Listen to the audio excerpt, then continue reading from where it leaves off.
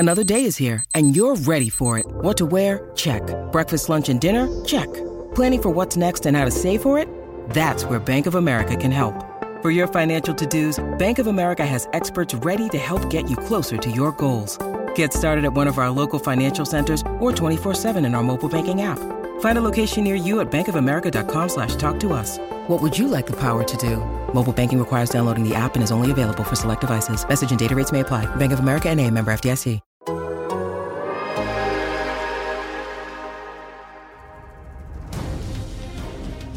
Yes! Grab your torch and dip it into this podcast because No Buffs is back. And there's only two of us. That's right. It's down to the final two. Going old school here. I'm J.E. Skeets, and alongside me, the Luigi to my Mario. It's Trey Kirby. It's nice to be on this journey to Ship's Wheel Island with you today, Skeets. I am missing JD, and I'm certainly missing that sexy Jeff Probst candle. Yeah, things are different. We're not in the classic factory. JD's still on vacation. He will be back for our next episode of No Buffs, which appears to be a 2-hour episode. So JD's going to have a whole lot of Survivor to catch up on. But that's next week. And this week, we're talking about episode 5 of Survivor 42. It's just TK and I. Andrew's in the background pushing the buttons. Said he's multitasking, which really means he's not listening at all to this. We asked him if he had any Survivor takes.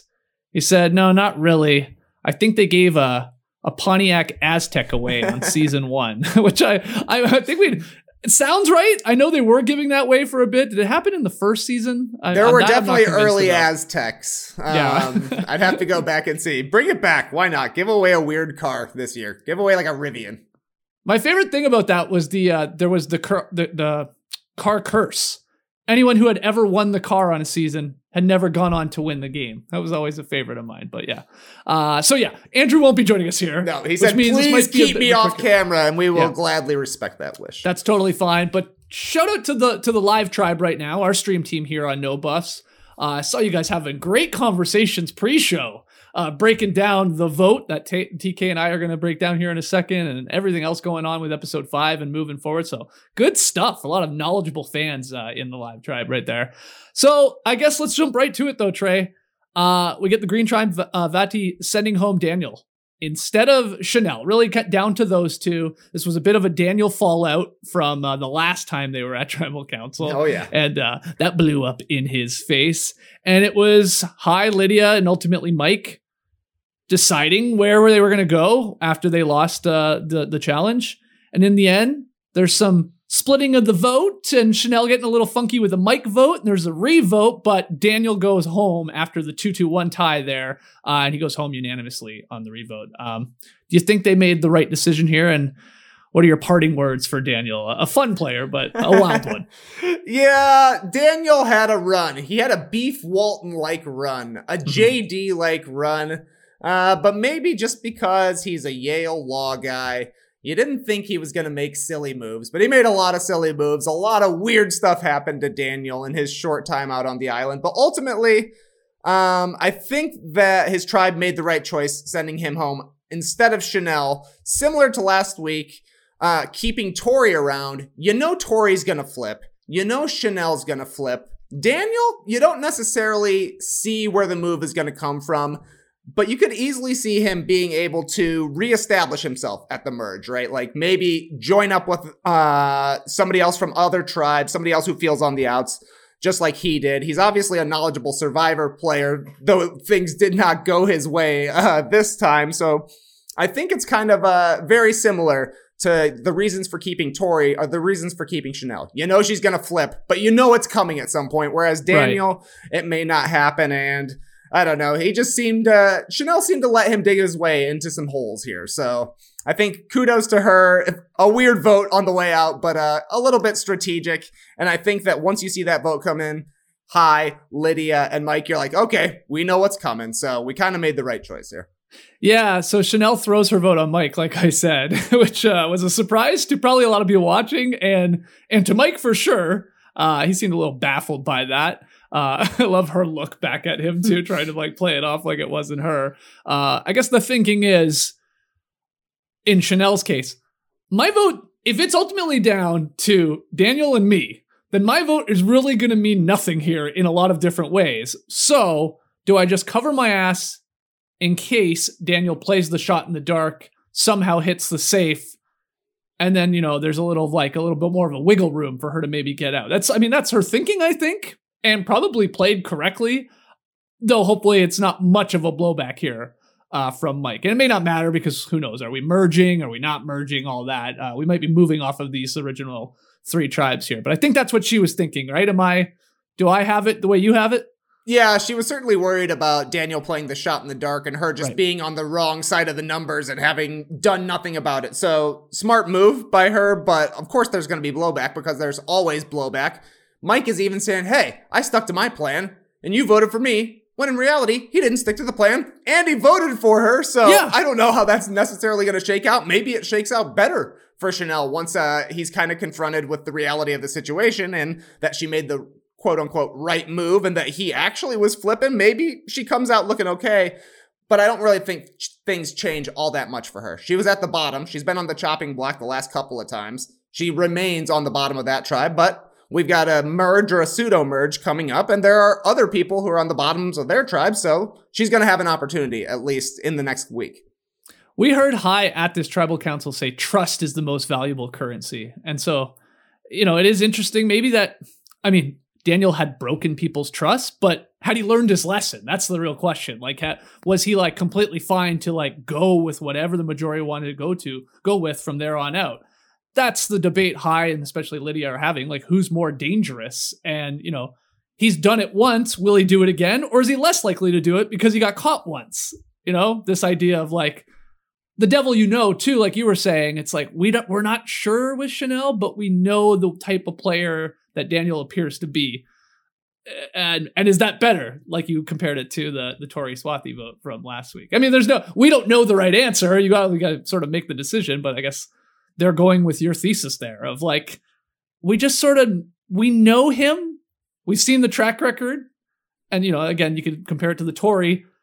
So at least we know the type of person she is or he is. And these other two, the Swathi, and Chanel less so likely. I know I'm confusing it there because things go down differently, but that's what their plan is or thinking is, I guess. Yeah, and I think with Daniel, it's kind of he lied to them a lot, and it's been 2 weeks of episodes, but it's only a handful of days in between that. So he's lying a lot. He probably at this point has already had conversations about how much of a super fan he is, and obviously he values his Survivor experience.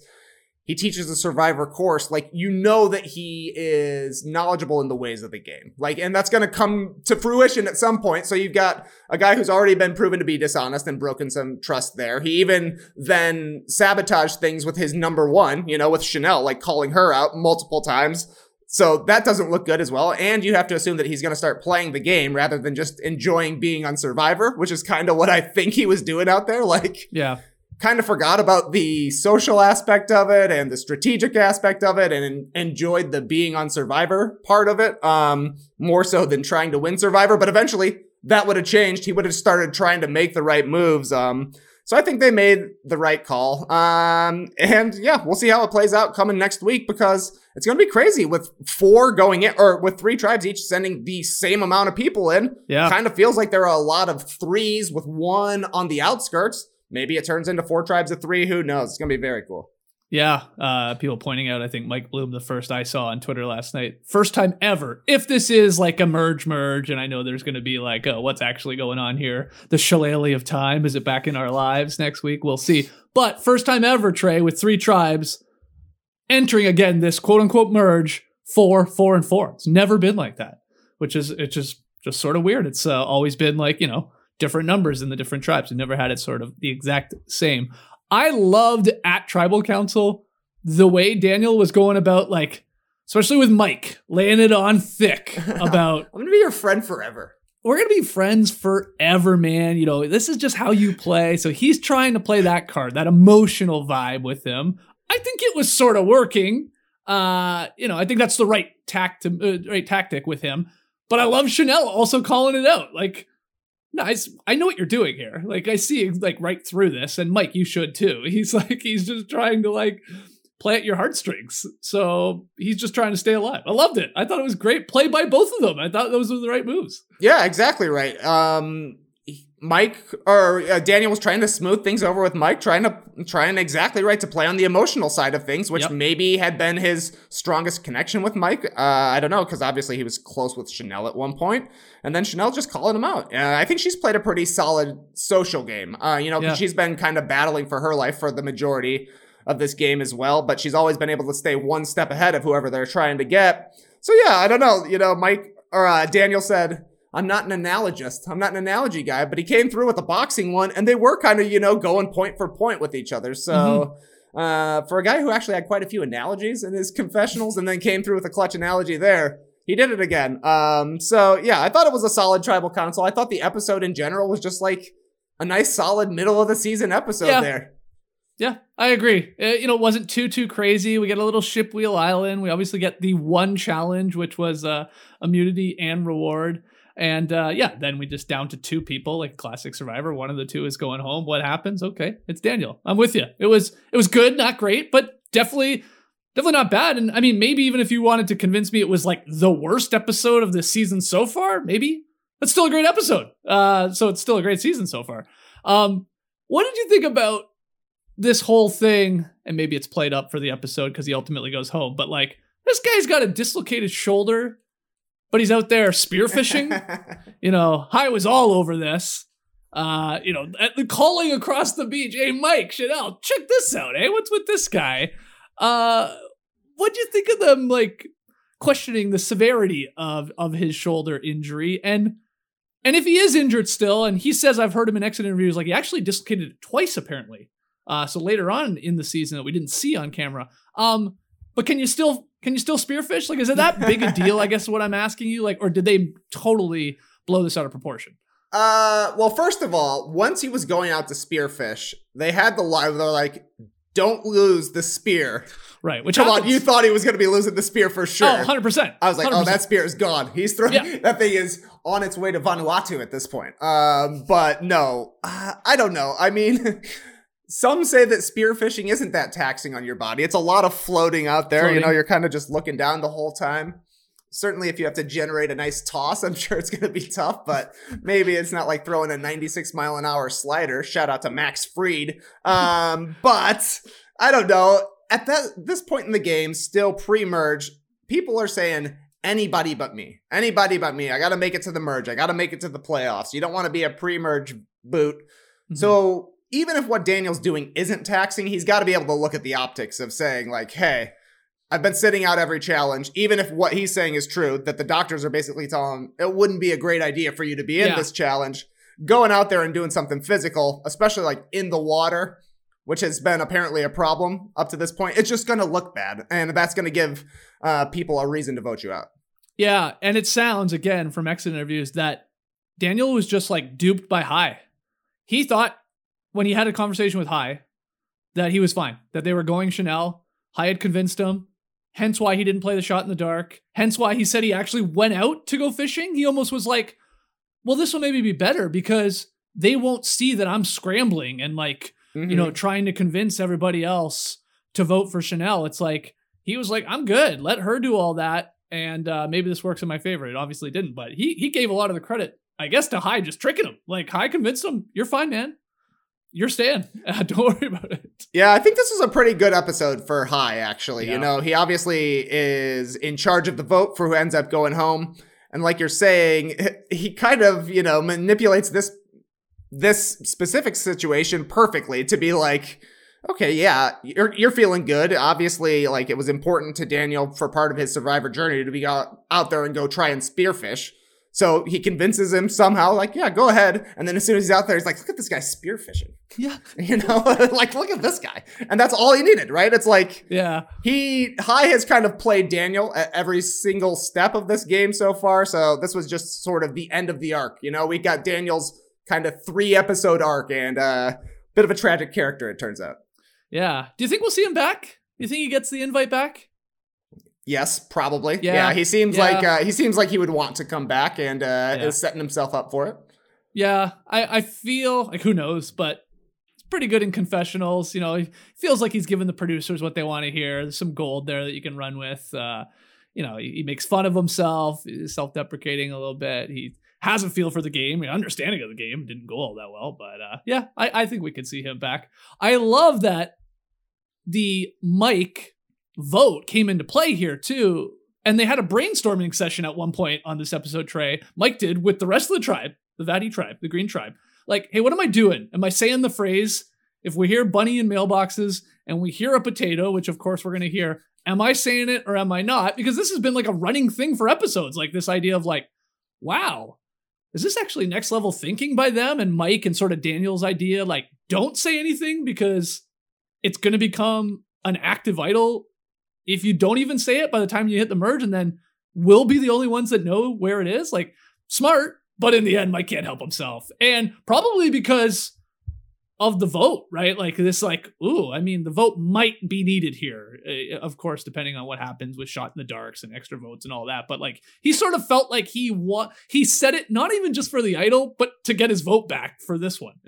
You think that's true? That was my read on it as well, is that couldn't go into another vote without having a vote. And I think that that's absolutely the right call, especially like, you know, they've already gone through a tie scenario where not having votes has kind of played a huge part in it and really changed up the dynamics of the tribe. So yeah, you know, I think it was Fishback on Rob Has a Podcast today saying the smart move is to not say it and just, as long as you're safe, as long as you know you're safe. It got to the point with Mike where he's like, I don't necessarily know that this wouldn't accidentally turn on me, right? Like if Daniel plays a Shot in the Dark and he's safe, and then what if, what's to keep Chanel from playing her Shot in the Dark? Maybe she somehow ends up safe and we get some crazy sort of odds going on and suddenly it turns on to Mike and he doesn't have a vote. He's going home. So yeah, I thought it was the smart move to say it, to get your vote back, especially considering they had the huge conversation before Lydia, I think, goes to Shipwheel Island, right? Where he's like, you need your vote. And then she goes there and she follows through on the plan and she gets her vote back and protects it. They knew the importance of having all possible voting mechanisms going into that tribal council. Yeah, because there's only, at that point, there's only 5 of them. So yeah. Also, it's like, it sort of was like, it was like, why not at that point after you hear the other 2 tribes say it? Because everybody on your tribe knows too. Yeah. Like, you've shared this information with everybody on the Green tribe. Now, that doesn't mean everybody, of course, on the other tribes know. I get that, but they're going to. Like, come on. Like, nobody can keep a secret. If it was just Daniel, let's say, that he had told, and they had thought, oh, should I? But because everybody knew, you don't do it. That's getting out so quickly as soon as they merge. That's going to be said, like, in the first 10 minutes of the merge feast. Like, somebody's going to go, hey, you know, he's got one too. Oh, what? You didn't say it? You know, there's just no way they would have sat on that and, like, used it for the good of the Green tribe. I just don't buy it.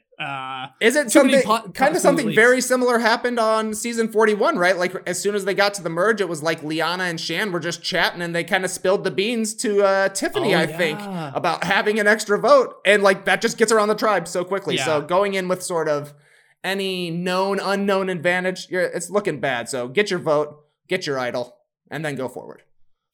So one of those people now with an active idol that sort of triggered Mike to say it was Drea. Her and Romeo found it together, the beware advantage. She didn't really think all that long about, am I opening this? She's like, I've already taken a risk. I'll do it again. Who cares? So she does that, and it's triggered with Marianne again at the challenge. Everybody's saying their lines. What'd you think of Drea's potato line? Her execution. How would you grade it? And then Mike's execution grade for his soccer makes him cry. How you grading Marianne? We've heard a million times. I thought she's fine. Whatever. Yeah, exactly.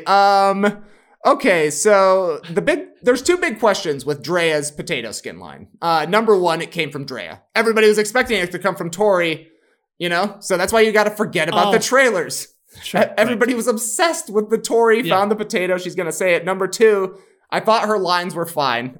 Drea's, I thought she did a good job of slipping it in, except for saying they had a potato. Yeah. Yeah. Where'd you get that potato? Yeah. What do you That's mean? going to be the number 1 question. You had a potato?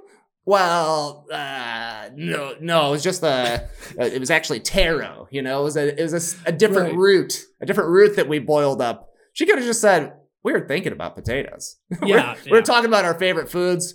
Oh, Yes. I would love to have a potato. And then we started saying whatever. So Yeah. that's just a tiny slip of the tongue that probably, or that will certainly go, somebody will mention it, right? Like somebody has to follow up on this potato. Yeah, whether it makes the show or not, we'll see. Probably. Yeah. If I'm guessing, it won't. But yeah, I would hope somebody follows up with, where'd you get a potato? And where can we get more of them? Because I'm starving. It was just one? It's sort of like Hai covering himself in a vat of blood. And everyone going, you're bleeding. Yeah, that's fine. And then that's it. Like, we never hear from it again. Did anybody follow up? Where's your cuts? What happened? Blah, blah, blah, That's blah. a great So, point. Nobody asked. We'll see what the potato line. Okay, what was your second? Or I guess that was it with that. Is there your two things? Mike- Oh, no, Mike, yeah. It was fine. You know, I thought it went over better for Mike than I thought it was. All things considered, he got it in pretty smoothly. Just sounded like a guy talking about soccer for no reason, which I think was kind of the point. But I thought it was going to go way worse for him than it actually did. Right.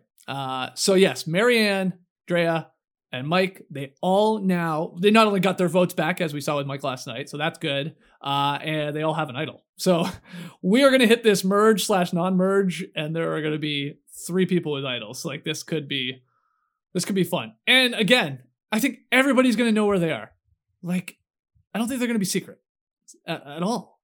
No, definitely not. I mean, there were very few people on the individual tribes who weren't even aware of the advantage. So once they get together, it's a talkie kind of tribe. Obviously, it's the beans will be spilled. But I'm liking Drea's position in the game so far. She's got an amulet, she's got an extra vote, and she's now got this activated idol. It feels like the blue tribe will probably break up pretty quickly, and she's already kind of got a little bit of a locked in sort of relationship with at least Hai from the blood covering early in the season. He seems like a guy who's also going to be interested in wanting, to work on a bigger plan come merge time, considering the way his tribe has been going, I think. So I can see Hai and Drea sort of getting together. I think they could be a nice twosome come merge time. Well, there's then, I mean, if that's true, and I hear what you're saying, they could have 4 right there, because Lydia's attached to Hai. And Romeo and Drea seem pretty connected too, pretty tight. I mean, they're searching for idols together, sharing everything. So, if those 2 pairs come together, that's pretty good 4. And hopefully they don't put a target on themselves. Yeah, let's talk about the post-tribal council. So when they come back from last week's tribal council, it's the blue tribe, the Ika tribe, we get Romeo explaining everything to Roxroy, because he had no idea. Like, he was clueless because they didn't tell him that they were targeting Swathi. And I thought he did a great job here too of like explaining why they did it, because of the whole, I'm the final one with her. I'm the final one. He did that. And I also thought Roxroy incredibly handled it well. Like, he was like, good job. You sussed it out. I mean, you're probably right not to tell me, because I was never going to change the way I go about it. I thought I couldn't believe how well he took it. He's like, okay, sure. I feel like we have probably slightly underestimated Roxroy. Like, he seemed like he was just going to be the bossy guy that as soon as they got a chance, they were going to want to get rid of him because he was telling everybody what to do. I thought it was going to be similar to you, that he would be pretty upset with the way things went down at Tribal Council and being left out of things. But no, man, he smoothed it over so well. He's like, all right, that's how it is. Basically, like, we're playing a game. And, you're probably right with your read on things. Then once he gets to Shipwheel Island, like, he plays things pretty close to the vest. He could have made the right choice and, risked his vote to get something, but he does seem to be a bit more old school kind of player, but he does at least seem to be very self-aware with regards to his standing in the tribe. And I think that's the problem with a lot of the early boots from back in the day.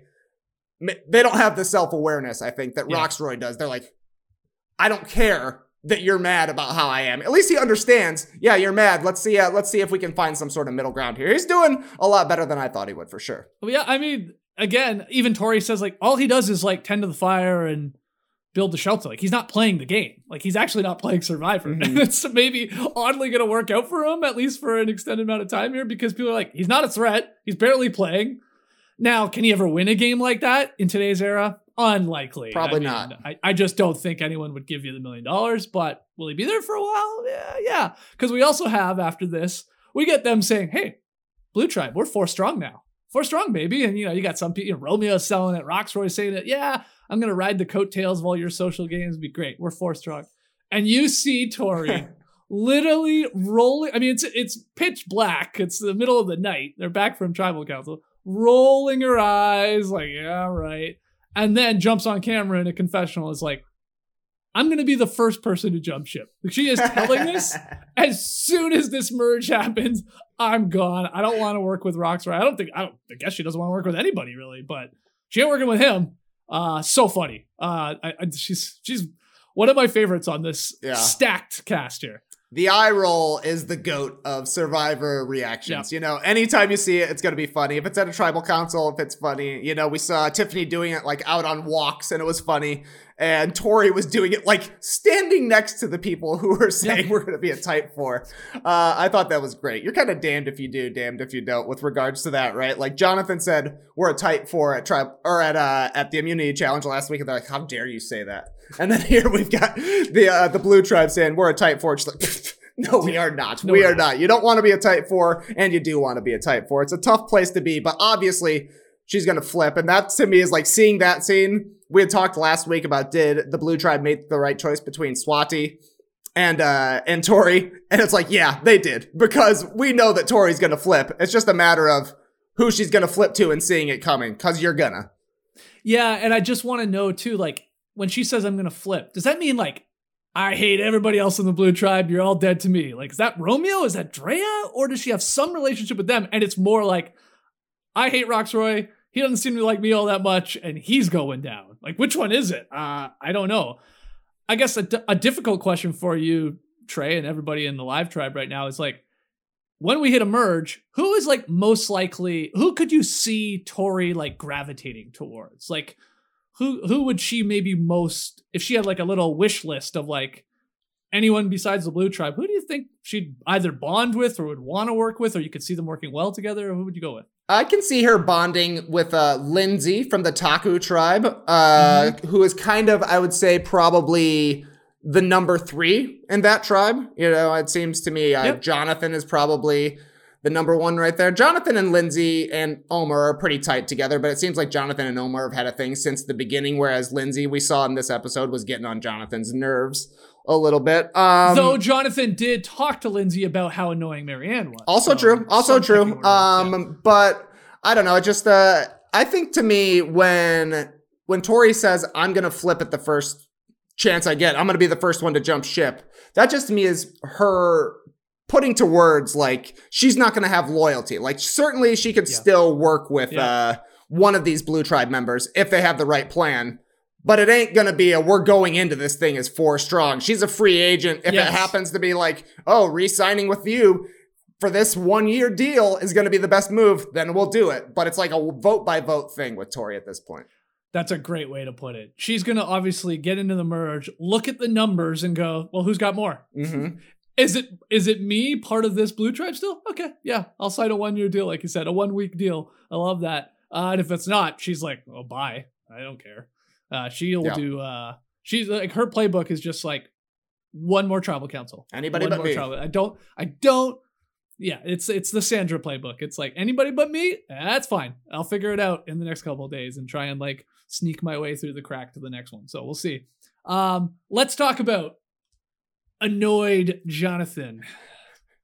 This was very, I mean, you want to talk about eye rolls. I mean, this was him like closing his eyes, you know, where he was placed in the shelter when Marianne and Lindsay won't stop talking. I think it's like 7 a.m. At least it is according to Marianne's news report.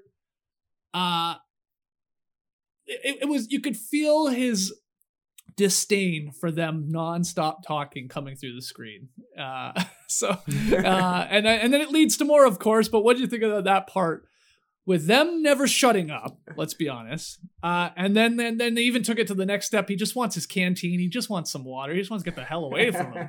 And they suddenly make it into a hot and cold game. That was brutal, man. I was feeling for him. And honestly, for me, I was watching, you know, there's a few interactions in the Orange Tribe that have some major eye rolls, most particularly from Jonathan, but also like we're going to get to this a little bit later, but like Omar struggling with the immunity challenge. Yeah. And all of them to me was like, if you were to just watch the Orange Tribe's footage, all like back to back to back, take everything else out, you just come away as like, this is a tribe that is so hungry right now. They are so hungry and angry. Like, that to me is why Omer's struggling at the challenge. He's like, oh, get me something to eat. Jonathan is like, they just ate those nice, decent-sized fish, medium-sized fish. Probably should have saved some of them, but I don't know. That guy's humongous. I'm surprised we haven't heard him talking about how many calories he needs and how few he's getting at this point, but sure. I think that was just the effects of the island kind of wearing on everybody. For some people, it comes out in, manic talking energy. And for some people, you want to hear silence. So his luxury item should have just been like noise canceling headphones. Yeah. They should have hooked him up with some earplugs or something like that, because I'm sure as soon as he gets a nice merge feast in him, he'll be jolly once again. I mean, look, unless you're the extremely talkative person that never shuts up, we've all been in this situation where you're just like, man, I would love to just do nothing more than sit in silence right now and just not hear you talk about Mario Kart. And talk about nothing and talk about it very loudly. And I'm just, hungry, tired. I'm over you. That's the other part. Now I've been with you for 10 days. I just don't want to be around you anymore. Yeah. It's raining. You're sort of stuck under the shelter there. And that's why he says even like, my escape is just to go fishing. He said he goes fishing for like 2 or 3 hours. He's like, just floating. Real Trey Kirby move. Yeah. He's just. Hey man, it gets loud in my house too sometimes. Yeah, that's how it is. Yeah. Hey, look, I said, I was feeling for him. I was like, and I talk for a living. Like I talk a lot too on this show at least. But man, when this stuff's done, I'll go hours, if not days, not saying a single word. I just want to put in my AirPods and listen to a podcast. I want to hear other people talk. But at a more calming pace. Whew. My advice to Jonathan would be take that smaller tarp and hang it up like a hammock and just chill out for a minute, man. Just vibe for a little bit because you were getting too angry this set, buddy. Hey, also very self-aware though, wasn't he? Like he's like, I gotta go fishing. I'm walking to Shake Shack. Yeah, I want to yell at them. I want to yell at her, Marianne especially, but I know the optics of that is not good. Also, what am I even yelling about? Just like be quiet? Like, okay, that's weird. But they have a second little scene not long after. It's a really weird one. He just appears to be chopping up some like older looking bamboo. I'm guessing for the fire, and he's hacking away at it. And Marianne, sort of in walking sort of by him or towards him or whatever, I think her foot, when he then hits a piece of bamboo, her foot like is underneath the raised bamboo and it smacks down. I think that's what happened. So she's like, well, you hit me. But he's like, I didn't hit you. It's like you're walking into me while I'm swinging a machete and the wood is hitting you. But like, and I think that's what they were, arguing about. Semantics. Yeah. This was a family that's been home for spring break for too long. You're stuck inside. It's a rainy day. You're all just getting annoyed at each other. That was very weird. I don't know. Maybe it's just Marianne looking for a reason to be angry back at Jonathan. That happens just as much as people getting upset about somebody talking a bunch. To me, it was just frayed nerves kind of all around. It just must have been tense around camp with regards to that. So I'm sure getting the dub in the immunity challenge was nice. Yeah, is she still upset about the strong 4 comment? She seems to be picking up that he's annoyed with her. She is noticing that because she's talking about, oh, he goes off. Are they looking for so-and-so? Are they talking about getting rid of me? So she's leaning into that. Omar, he's like, oh, God, can we just keep it together? Like, not in public, okay? Yeah, not at the restaurant. You're right. Do this at home. No one cares. It's behind closed doors, but not here. Not as we get closer to merge and people are going to see the cracks maybe. But then again, I mean, let's go to it. What was he doing in this challenge? Do you think it was just pure exhaustion? Because there are people, we had Kyle write in. Do you think Taku, the Orange Tribe, was trying to throw the challenge to potentially get rid of Jonathan? Omer had zero urgency to solve the puzzle, which I watched it again. Holy crap, is he either horrible at this or just going very slow? It's almost weird to even call it a puzzle. I guess it is a slide puzzle, but it seems easy to figure out. I dread ever having to do a puzzle if I were to get on Survivor, unless it's that one. I'm like, I know how to unbraid something. Yeah. So, I mean, I guess good theory. They could have been throwing it. I feel like we would have gotten some sort of conversation about that. But I also kind of think it's probably impossible for that tribe to throw a challenge if they couldn't even, like, Jonathan carried them to a challenge that no other tribe as a whole could complete. Right. So it's like, they would have to really go out of their way to throw the challenge. Even this wasn't working because they were all watching him do it and calling out what was happening. So to me, I was just like, this just has to be a little bit of survivor fatigue, a little bit of mental fugue, if you will. Yep. I think you're right. If I'm picking between he was actually trying to throw it or he just really crapped the bed on that part and was then frazzled and was like, yeah, you're right. At one point, Lindsay's like, up, left. And you can see, like, she's telling him where to go. Again, it's not all that complicated. Yeah, and he's like sort of doing it and then it drops and they end up pulling out the second place finish. But there was, and Kyle wrote this in, there was a few shots of him looking, well, he was looking apologetic to Marianne. Now, is he looking apologetic because he's like, man, I nearly botched this, or I screwed up that part? Or is he doing that because he's like, well, I tried to throw it. I gave it a go. I'm sort of with you though. If he was, wouldn't we have seen that conversation between the two of them? Or even a confessional like what we got last in season 41 with who gave the great like confessional of like trying to get Nasir, like he didn't know and he's just beasting the challenge. Danny. Like, we're trying to throw it. Yeah. So I think we would have gotten that. Yeah, I think so too. I think they would have given us a little bit of a background to know why it was going so poorly. I just think it happened to be going poorly. Yeah. So I was also very happy the Green Tribe lost that challenge because I was getting ready to write a very stern email to Mr. Jeff Probst, to Mr. Jeff, that Chanel, she started on that puzzle, on that little slide puzzle before Hai was off that cargo net. And I only think because they were in last, they're like, all right. Because they were supposed to all get to the mat and then you go. Like you always have to do in Survivor. You usually got to do it in stages, get your whole team there, and then, okay. She went right to that thing. She started it. In the end, didn't matter because they couldn't hit the targets at the end. So you're telling me you're calling shenanigans here? I'm just saying I'm glad they lost because... Could have been a controversial there would have been rewatch. Very controversial. In fact, I'm convinced they only let it... They left it in because you can see her go to it before he's even off because they're like, well, they don't win anyway, so it doesn't matter. I love it. Yeah. You've got a keen eye for this kind of stuff, Skeet, so... Because I'm all over it, man. Yeah, honestly, I'm willing to buy into any sort of theory you have after Game Within the Game. So if Jeff was, like, trying to make it, keep the scores close, like, turn it on your video game, keep scores close, if that's what he was doing, I'm fine with it. Yeah. So yeah, we have the Green Tribe obviously go, and that ultimately gets Daniel out. And the only other thing I have here, and tell me if you have something else you want to talk about before we take our first break, and we'll get to Tree Mail and answer questions. Yeah, you slipped it in. Lydia and Roxroy going to Shipwheel Island. Both keeping things pretty close to the Quinn Snyder vest. With holding a lot of their information about their tribes, and in the end, they both protect their vote. Roxroy, in hindsight, probably if he knew what we all know, she's not doing it. You could, but he just plays it safe too. So there's not a whole lot from that, I thought.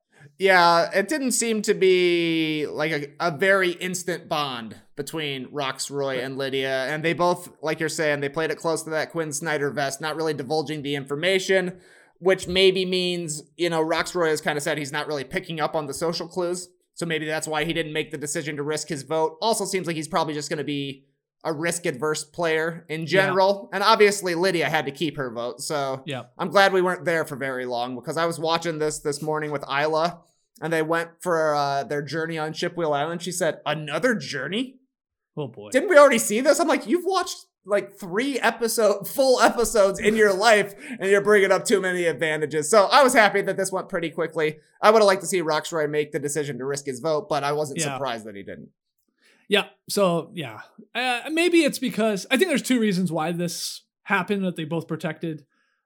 Well, 3 reasons. The type of players they are, I'm with you. They feel more risk averse. 2, they've probably talked so much about this back at their beaches about what you do when you go to Shipwheel Island.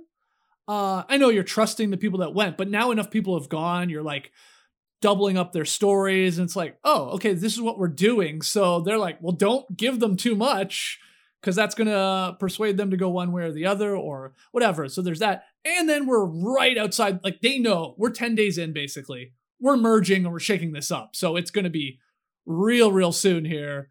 And, like, if you're not bonding with that person immediately, then you're going to look at them more as like a quote unquote enemy or like a distrustful person. So yeah, that's why we just like, okay, protect our votes. Yeah. And that's it. But you're right. They edited it pretty quick. We got a very quick Lydia backstory in last night's episode. So there was that, but otherwise to Shipwheel Island we were, and maybe it's done now, right?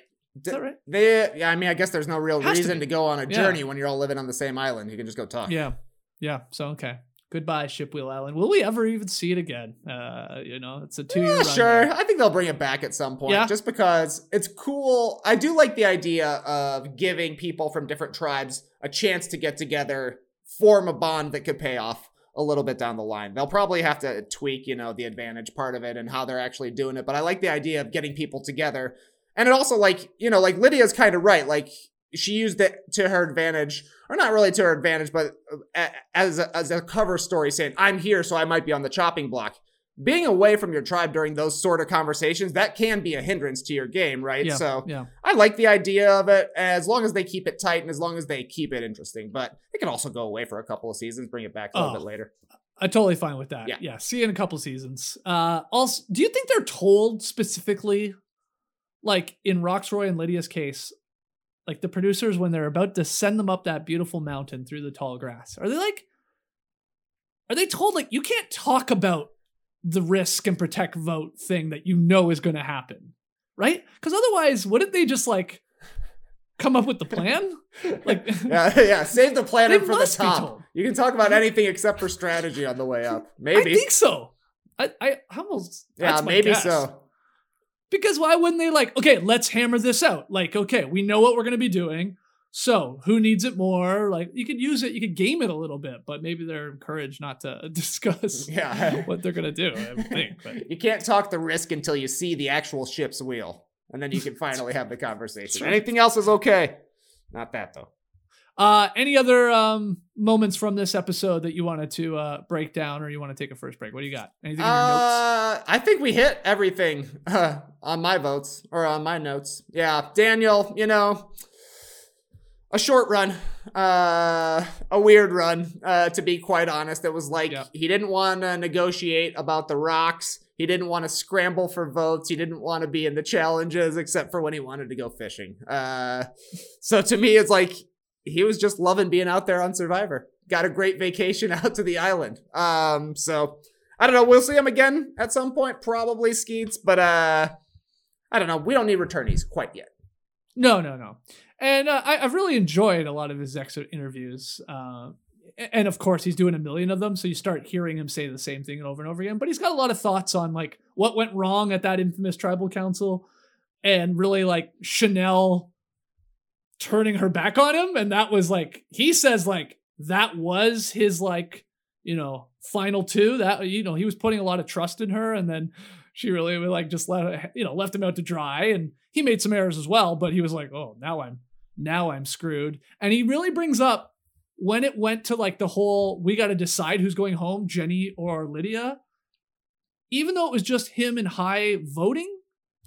And it is true. I think in watching it again, it was like Chanel and Mike were doing the whole like, well, we don't have a vote, so we're just not going to say anything. And in Daniel's head, he's like, but you could be saying stuff to help me persuade Hai to say, hey man, we were going to vote for Lydia. Like, it is what it is. Let's just send her home. Like, and they didn't do that at all. Like, especially Chanel. And then so he was like, well, I'm not going to Rocks. Screw that. And then he'd already lost by that point because Hai was digging in his heels. Yeah, sometimes it's better to just shut your mouth. Let somebody else kind of dig their way into a hole, and that's definitely what happened. He also mentions that when Chanel went to Shipwheel Island, they had kind of had a chat where she was like supposed to protect her vote, which is what kind of everybody thought she was going to do when she went there anyways. She risked her vote, and that obviously played a huge effect in the game down the line. So yeah, I thought it was pretty strange that he was like willing to work with her if they still got past this vote and got to the merge together somehow, considering that she had betrayed him a couple of times and then just left him out there to dry and eat all of the punishment for it. But he certainly did. So tough one for Daniel.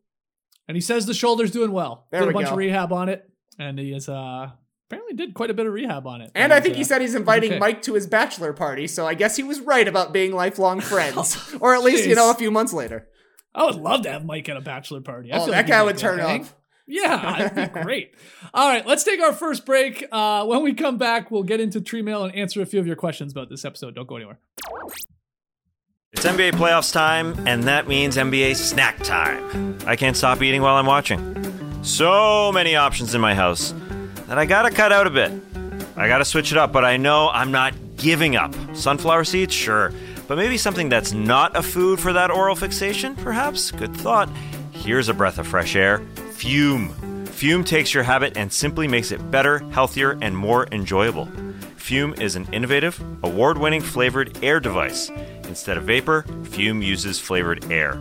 Instead of electronics, Fume is completely natural. And instead of harmful chemicals, Fume uses delicious flavors.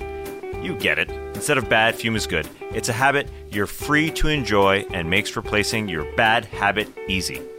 Its taste is surprising, all natural stuff. It's fun to fidget with, and it's a good weight. The wood feels good, and it feels cool to use. Start the good habit by going to tryfume.com/dunks and getting the Journey Pack today. Fume is giving listeners to the show 10% off when they use our code DUNKS to help make starting the good habit that much easier. Back with No Buffs here, breaking down episode 5, Survivor 42. We're going to get to a few of the questions you guys tweeted in, emailed in. This one, though, in the live tribe, hilarious comment from Yves McRae. Guys, top 5 Survivor contestants to have at your bachelor party, because we were saying Mike would be a great addition to any bachelor party. So I'm putting you on the spot here. Does anyone come to mind, TK, that would get your invite? Gotta have Ozzy at the bachelor party. Oh, wow. Well, maybe at a bachelorette party it would work better. He's a wild boy. Subscribe to Ozzy's OnlyFans if you want him to come to your bachelor party. Honestly, who would I like to have? Yusuf mentions Tyson. I think he's a great one. One of the funniest characters in the history of Survivor. I would also invite Coach just for the crazy stories. It might get very annoying at the end. Who else would I like to have? If it was my personal bachelor party, Wendell, Rick Devens. Those are great guys to just talk to and great guys. Have some fun with. Who else would I like? Who else would I like to invite? I wouldn't invite Johnny Fairplay. Okay. I would not invite Johnny Fairplay. I think I would end up divorced before the wedding if you invite Johnny Fairplay to your bachelor party. I got a good one. You know, it'd be fun. I always liked, I think he was on Millennials Gen X. Jay. Oh, yeah. I like Jay. I like Jay. Is this like a fun hang? Bring some energy to the party, maybe? I'll go with them. Yeah. But I like a lot of the ones you said. But would you want Boston Rob at your bachelor party? Yes. I ultimately would want Boston Rob just because, he's a Survivor legend. He would have a million stories. So I would say yes. But it's honestly kind of a legacy pick, like you gotta have Michael Jordan come to your golf outing if you're having an imaginary golf outing kind of thing. So yeah, I would have Boston Robin, that sort of zone. Austin says Christian Hubicki and John Morrison to reunite the Brochachos. That'd be fun. That would be fun. That'd be very fun. Some great answers out there. Oh, Philip Shepard, probably a no for me. No, it'd be fun because we could all have like nicknames. Oh, that would be good. That'd be great. You go out a night on the town and like, oh, that's the executioner over there. Yeah, I definitely want somebody who is known for giving nicknames to squads. Like Coach likes to nickname his alliances. So you got to have somebody who's going to come up with like a nickname for your wolf pack. Yeah. Austin, I knew who you were talking about. You had the wrong wrestler, but not John Morrison. I think it is John Hennigan. Morrison, isn't it? No, I thought it was this one, Hennigan, the mayor of Slamtown, but now I'm confused. It's a John who's a wrestler. Yeah, and we got it. Yeah. The Brochachos. Who is it? You're looking at Well, John Morrison is now in the WWE, but he's also John Hennigan. It's the same guy. Oh, hey, how it is. That's how it is. Wrestling. Yeah, that's wrestling. This is a bad idea for a bachelor party. Ian says, get the Hans family together. No. Oh God, no. You're getting kicked out of the bar. Someone's going to jail. No, it's a horrible idea. Tony would be funny to have at a bachelor party. He likes to just get into shenanigans. That's the great thing about Tony is he's such an incredible Survivor player as a strategist, but also like one of the most entertaining guys to watch. Though maybe one of his plans for your bachelor party would just be, we're going to go hang out behind a shack for 6 hours. Just wait. Yeah, we're going to climb a tree and just hang out up there. I guess we got to invite Scott Pollard, don't we? Being in the NBA world. Sure. It's a rule. I'll bring drugs. Do drugs, kids. That's right. All right, Tree Mail. Arshad tweeted in, I believe, with all 3 tribes going into the merge with 4 people each. He put merge in air quotes because, yes, who knows? Who do you think will emerge as the dominant alliance going forward in the post-merge portion of the game? So, tough prediction here, Trey, but if we are merging of the 3 original tribes, who could you see taking control? I guess another way to look at it is like, who of those 3 tribes most likely to stay strong and fold in other people? Like maybe another tribe. Okay, well, I guess maybe we're coming at this from different sort of ways, Skeets. Because for me, when I think of who's going to actually stick together, it's most likely going to be the Orange Tribe, Taku, which is Jonathan and Omar kind of, they locked in really quickly. Meat Shield, Brain Shield right together. I think Lindsay is pretty close with them as well. And despite what we saw with, Jonathan getting frustrated with Marianne getting frustrated with Jonathan right back, I think that they can kind of smooth that over. And I think that right. If you were going to look at groups of 4 coming into the pseudo merge, the Orange Tribe is most likely to stick together. Will they be able to pull people into their tribe? That I don't know, because Jonathan's obviously going to be a big target. I think the title for the next episode next week is There's Nowhere to Hide in Survivor or something along those lines. That sounds to me like a line he could be saying, because that guy ain't hiding anywhere. So I think Hai and Lydia seem to be pretty close on the green Vati tribe. And I think, as you mentioned, Drea and Romeo could be a nice twosome that joins with that twosome of Hai and Lydia. And that foursome could really put together something pretty special and take control of the game if they're able to get on the same page quickly. Yeah. The episode next week is titled You Can't Hide on Survivor. That's part 1. And then the second part is The Devil You Do or The Devil You Don't. So they're actually, I guess, were 2 episodes, like separate episodes that they're, airing on the same night here. But there you go. Okay. At Jeff Sangalang, I think is how you would say this Twitter handle. With the 3 immunity idols now activated, who do you think is the easiest person among the holders to blindside and get eliminated like Nasir from last season, Survivor 41? That's Jeff wants to know that. So our 3 holders of these idols, Marianne, Drea, and Mike. Who could you pull off the blindside on the easiest, you think, Trey? I think Marianne is Nasir. I think they're very similar characters, very excited to be out there, early fan favorites, maybe grating to some on their tribe. I think maybe some of the difference with Nasir and Marianne is that Nasir was a serious asset in challenges who, you could convince yourself we got to get this guy out because he's going to be a physical threat going through. Maybe not the case for Marianne, at least not from what we've seen so far. So to me, she seems most likely to be blindsided, followed by Mike, just because his strategic game has kind of been up and down, going all over the place and kind of changing his mind at the last second. Whereas Drea, like we talked about earlier, I think she's in a pretty solid spot right now and seems to be a pretty savvy player. So I see her being able to hang on to her, to hers and not get blindsided if we're choosing between those 3. Yeah. I guess put me down for Mike if I had to answer the question. Just the easiest person among the holders here to maybe blindside. He just seems like a very trustworthy guy until you break his trust, like we saw with Daniel. But if he doesn't have any reason to not trust you, I think he's one of those people that is more likely to. So you could tell him one thing and do the other, and I think you could get him. Whether people will, I'm not sure, but that's who I would go with. This one from @Zach13090. How many people left do you think can actually win? Because there are 4 people who definitely can't. All right, let me throw these at you, Trey. Okay, this is from Zach. 4 people who can't win according to Zach: Roxroy, Lindsay, Marianne, and Jonathan. 3 of them are just too annoying, and Jonathan is too much of a physical threat. So we are down to 12 people. And Zach has already said these 4 are not winning. So what do you think of the 4 he picked? And then, who left do you think could win? Or does that by default mean 8 other people could win?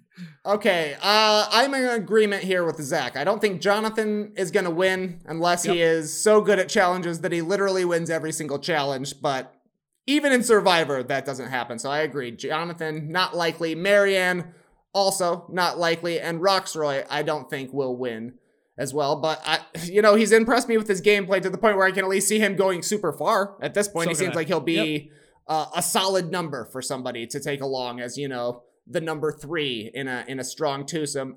I think Lindsay is still in the mix. We haven't seen much from her this season so far. She did get an advantage amulet as well in episode 1. She did have the annoying Jonathan scene in this episode, but other than that, we haven't seen much from her, either positive or negative. So I think she's kind of just been under the radar right now, which is a solid strategy. You don't need to be playing your best game before you even get to the merge. So I think she's still in the mix as a winner. I think Hai, Romeo, and Drea are kind of my 3 in the lead most likely winners right now, who I would think is going to be contending for Final Tribal Council. They'll probably have to go against each other at some point, but those 3 seem to be playing the best game to me. Yeah, I see Yusef in the live tribe saying, why is Lindsay annoying?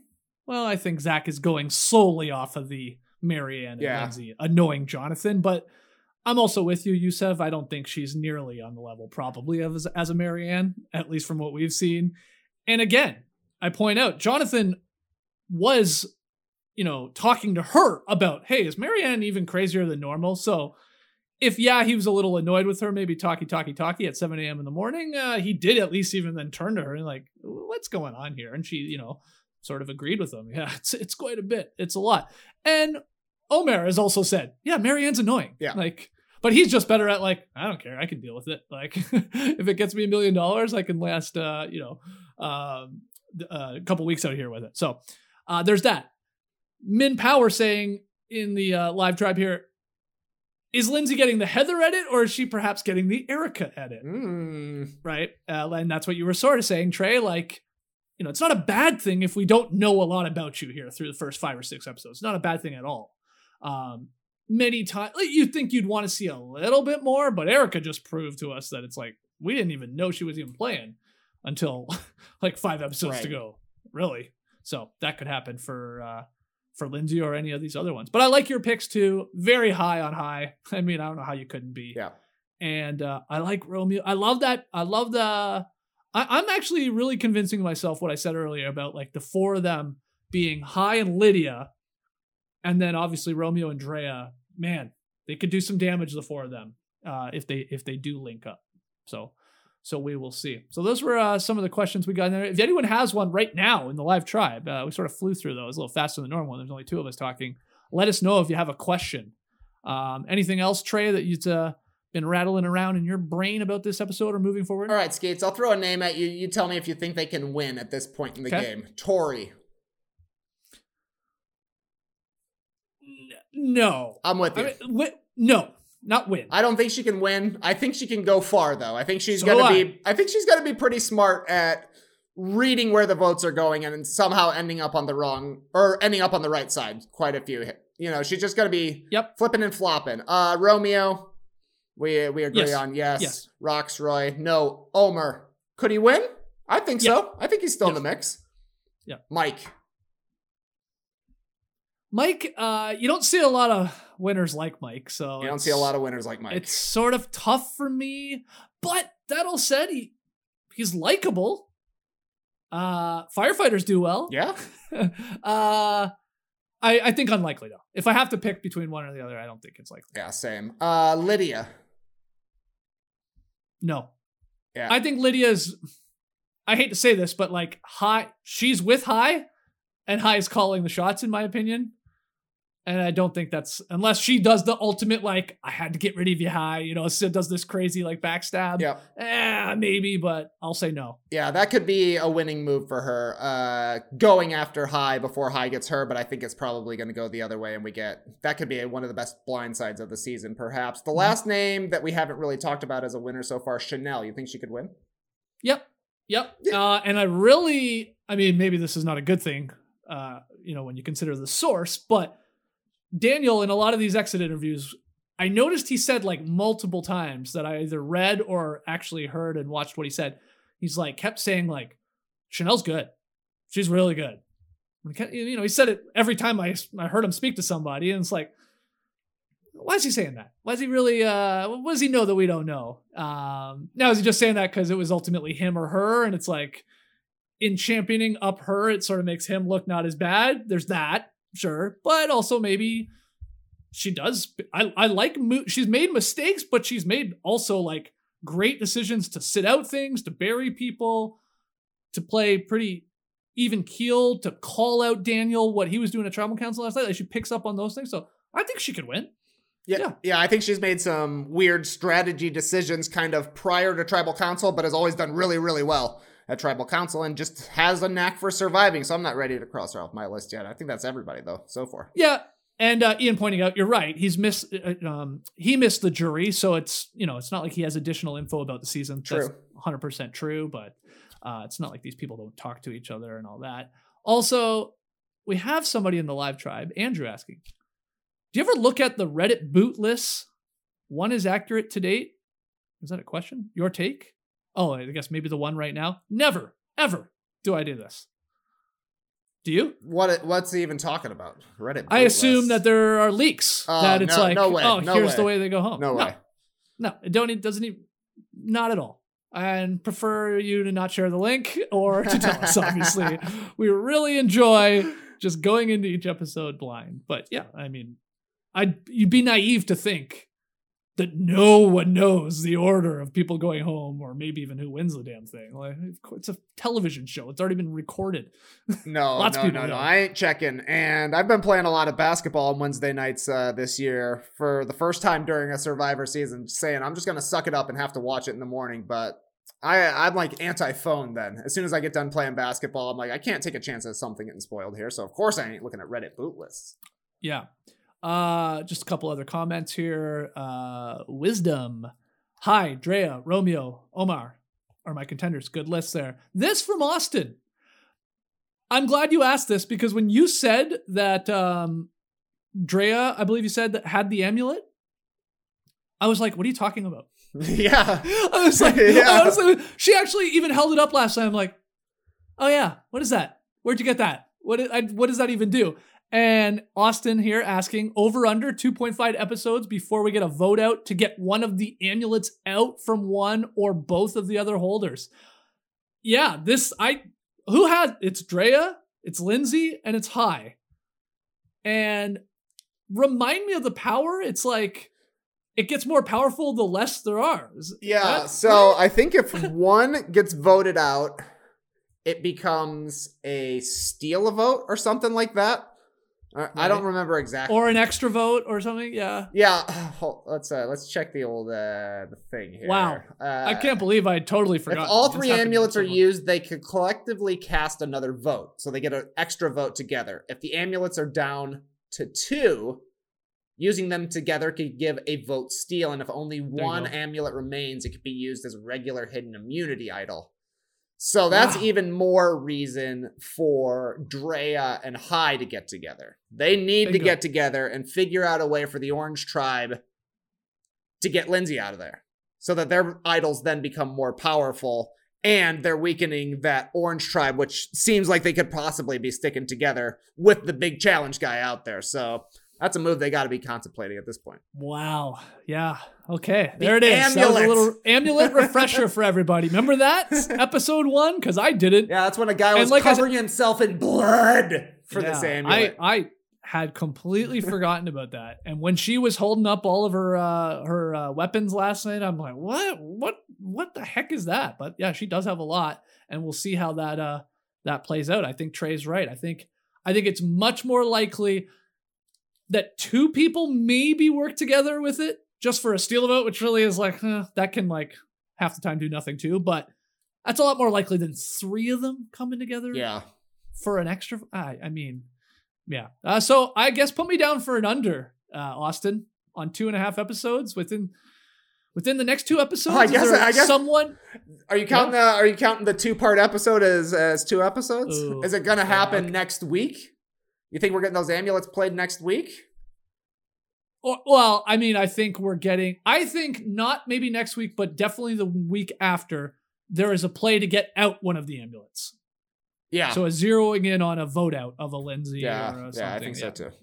So that'll probably come into play pretty soon. The Amulet of Destiny, says Sarah. Let's take our final break. When we come back, we'll look at next week on Survivor, and we'll make some predictions as to what this merge/non-merge all means. So don't go anywhere.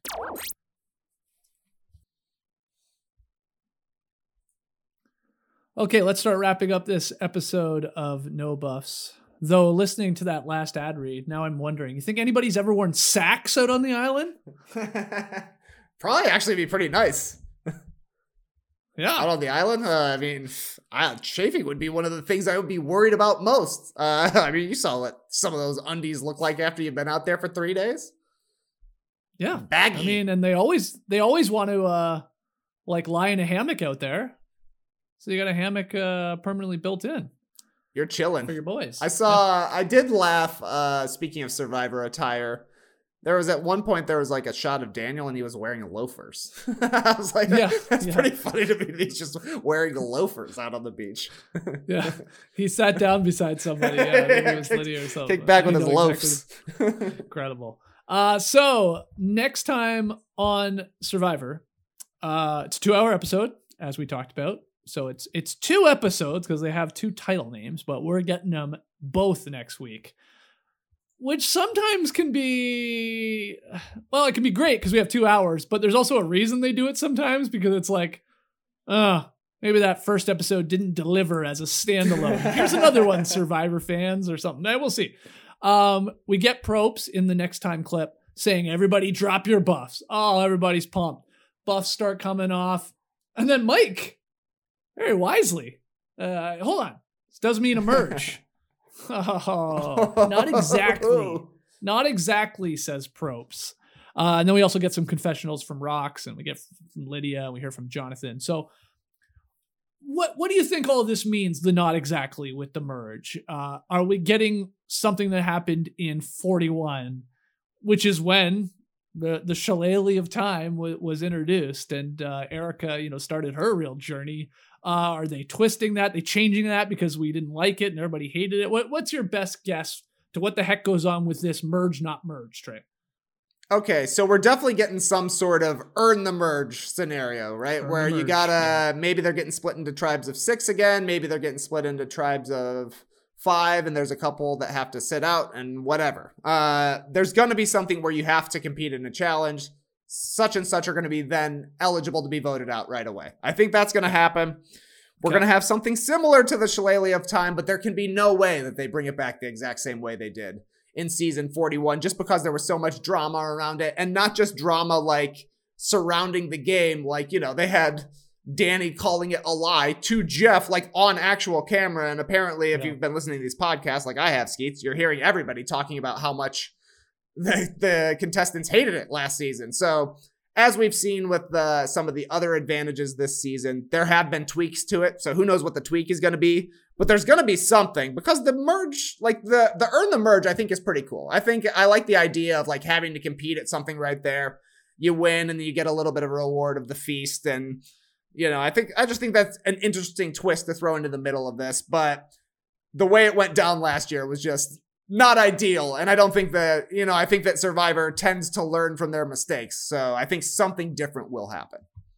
Yeah, let's hear from everybody joining us live. Like, what's your best guess? I think you're onto something here, Trey. I also do like this sort of new twist to, we hit the merge, but it doesn't mean we're all then just going to play for our individual immunity and then we all go and vote. Because then I heard Rob say this, a lot of the times that vote is like, there's so many people that it's like generally pretty heavy towards one. It's, you know, it's a 10-2 vote. It's a unanimous vote. You know, like an 11-1, like whatever. Maybe there's 3 people holding on, but it's like a blowout really. So I don't mind it because this just it cuts it in half, let's say. And now we're like really having to focus on the 6 people that could be going home and what happens there. And I like what could happen too is like the 6 that are safe, extra votes could come into play. Here, you use this to save so-and-so. It's like, who do I really want to go to bat for here? So I like that. But yeah, the Shillelagh time, if it's still around and somebody can smash an hourglass, what is it undoing? Like, cause you wouldn't think it'll just undo a challenge win that made people think they were safe. And then suddenly Erica does it and it's like, they're not safe.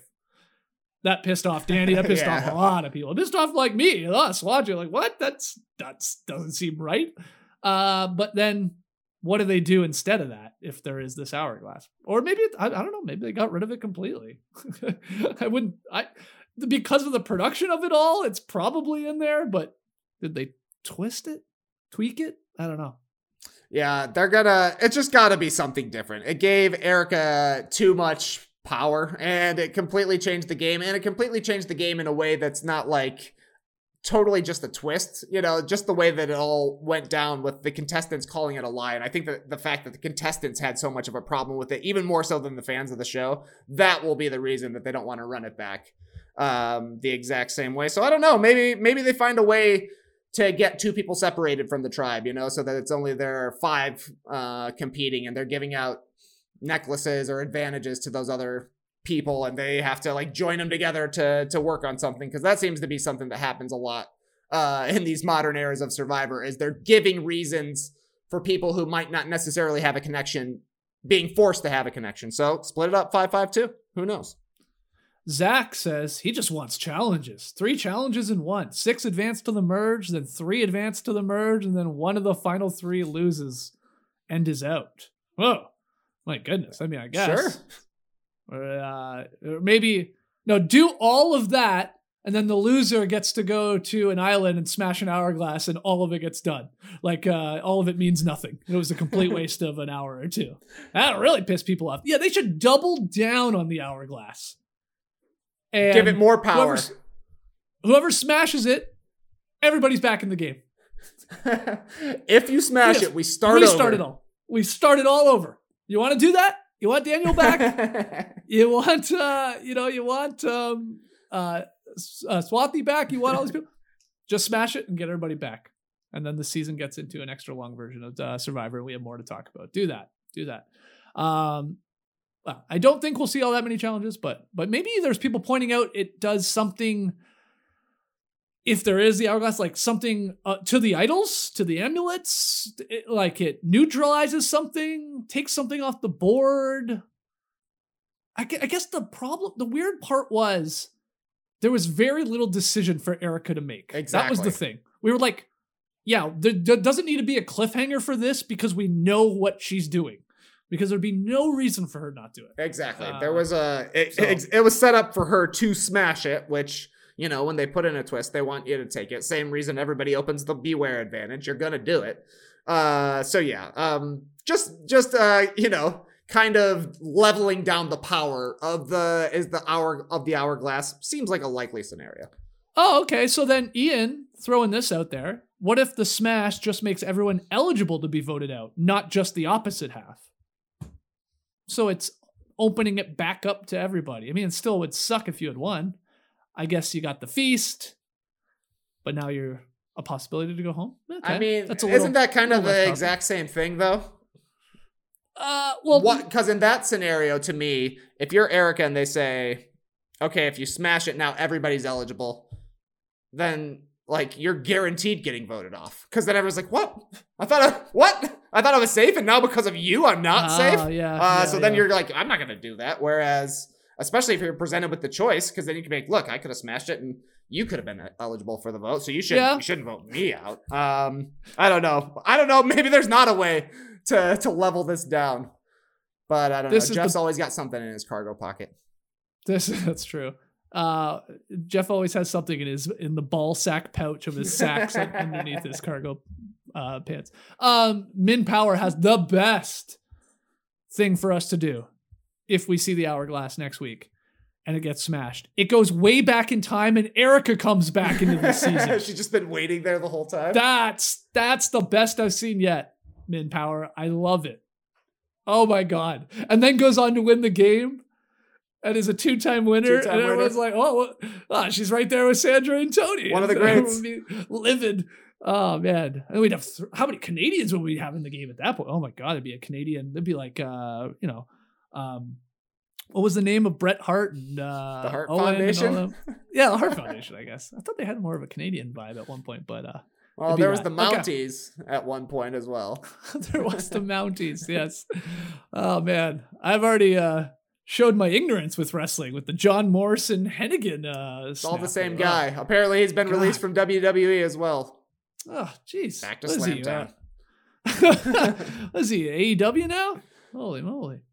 Okay, we'll wrap up with this. Brad says, smash it and everyone moves to Ship Wheel. Sure. We're going to Ship Wheel, people. Walk up the hill, but don't talk. Okay. These are great suggestions, everybody. An awesome live tribe tonight. You guys were fantastic, especially with just the two of us breaking down episode 5. So thank you so much for your input, your hilarious comments, your great questions. Subscribe if you haven't already. Really appreciate that. You can subscribe to No Bus on YouTube. We also have our own podcast feed, so wherever you listen to it, be it Apple Podcasts, Spotify, search for No Bus and subscribe to your boys. JD should be back, though we don't really know that. He strikes me as a guy that just could go on vacation and never return. Stay on vacation. Didn't his best friend do that? Derek did that. I think that's true. That's exactly right. He went to Mexico. He's like, this is awesome. Mexico's Why would I leave? Yeah. Good point. I mean, as long as he's got his travel hat, that's all he needs. That's right. So JD should be back with us here on No Buffs next week on Thursday when we do a deep dive on 2 episodes of Survivor airing next week. So that'll be a lot of fun. As for us with No Dunks, we'll see you on Friday for the Drop Podcast live at 10 a.m. Eastern over on the No Dunks YouTube feed and podcast feeds. Andrew, thank you so much for pushing the buttons in the background. Guys, thanks again for joining us live. Leave your boys those 5-star ratings and reviews, and we will see you soon. Until then, Tribe is spoken.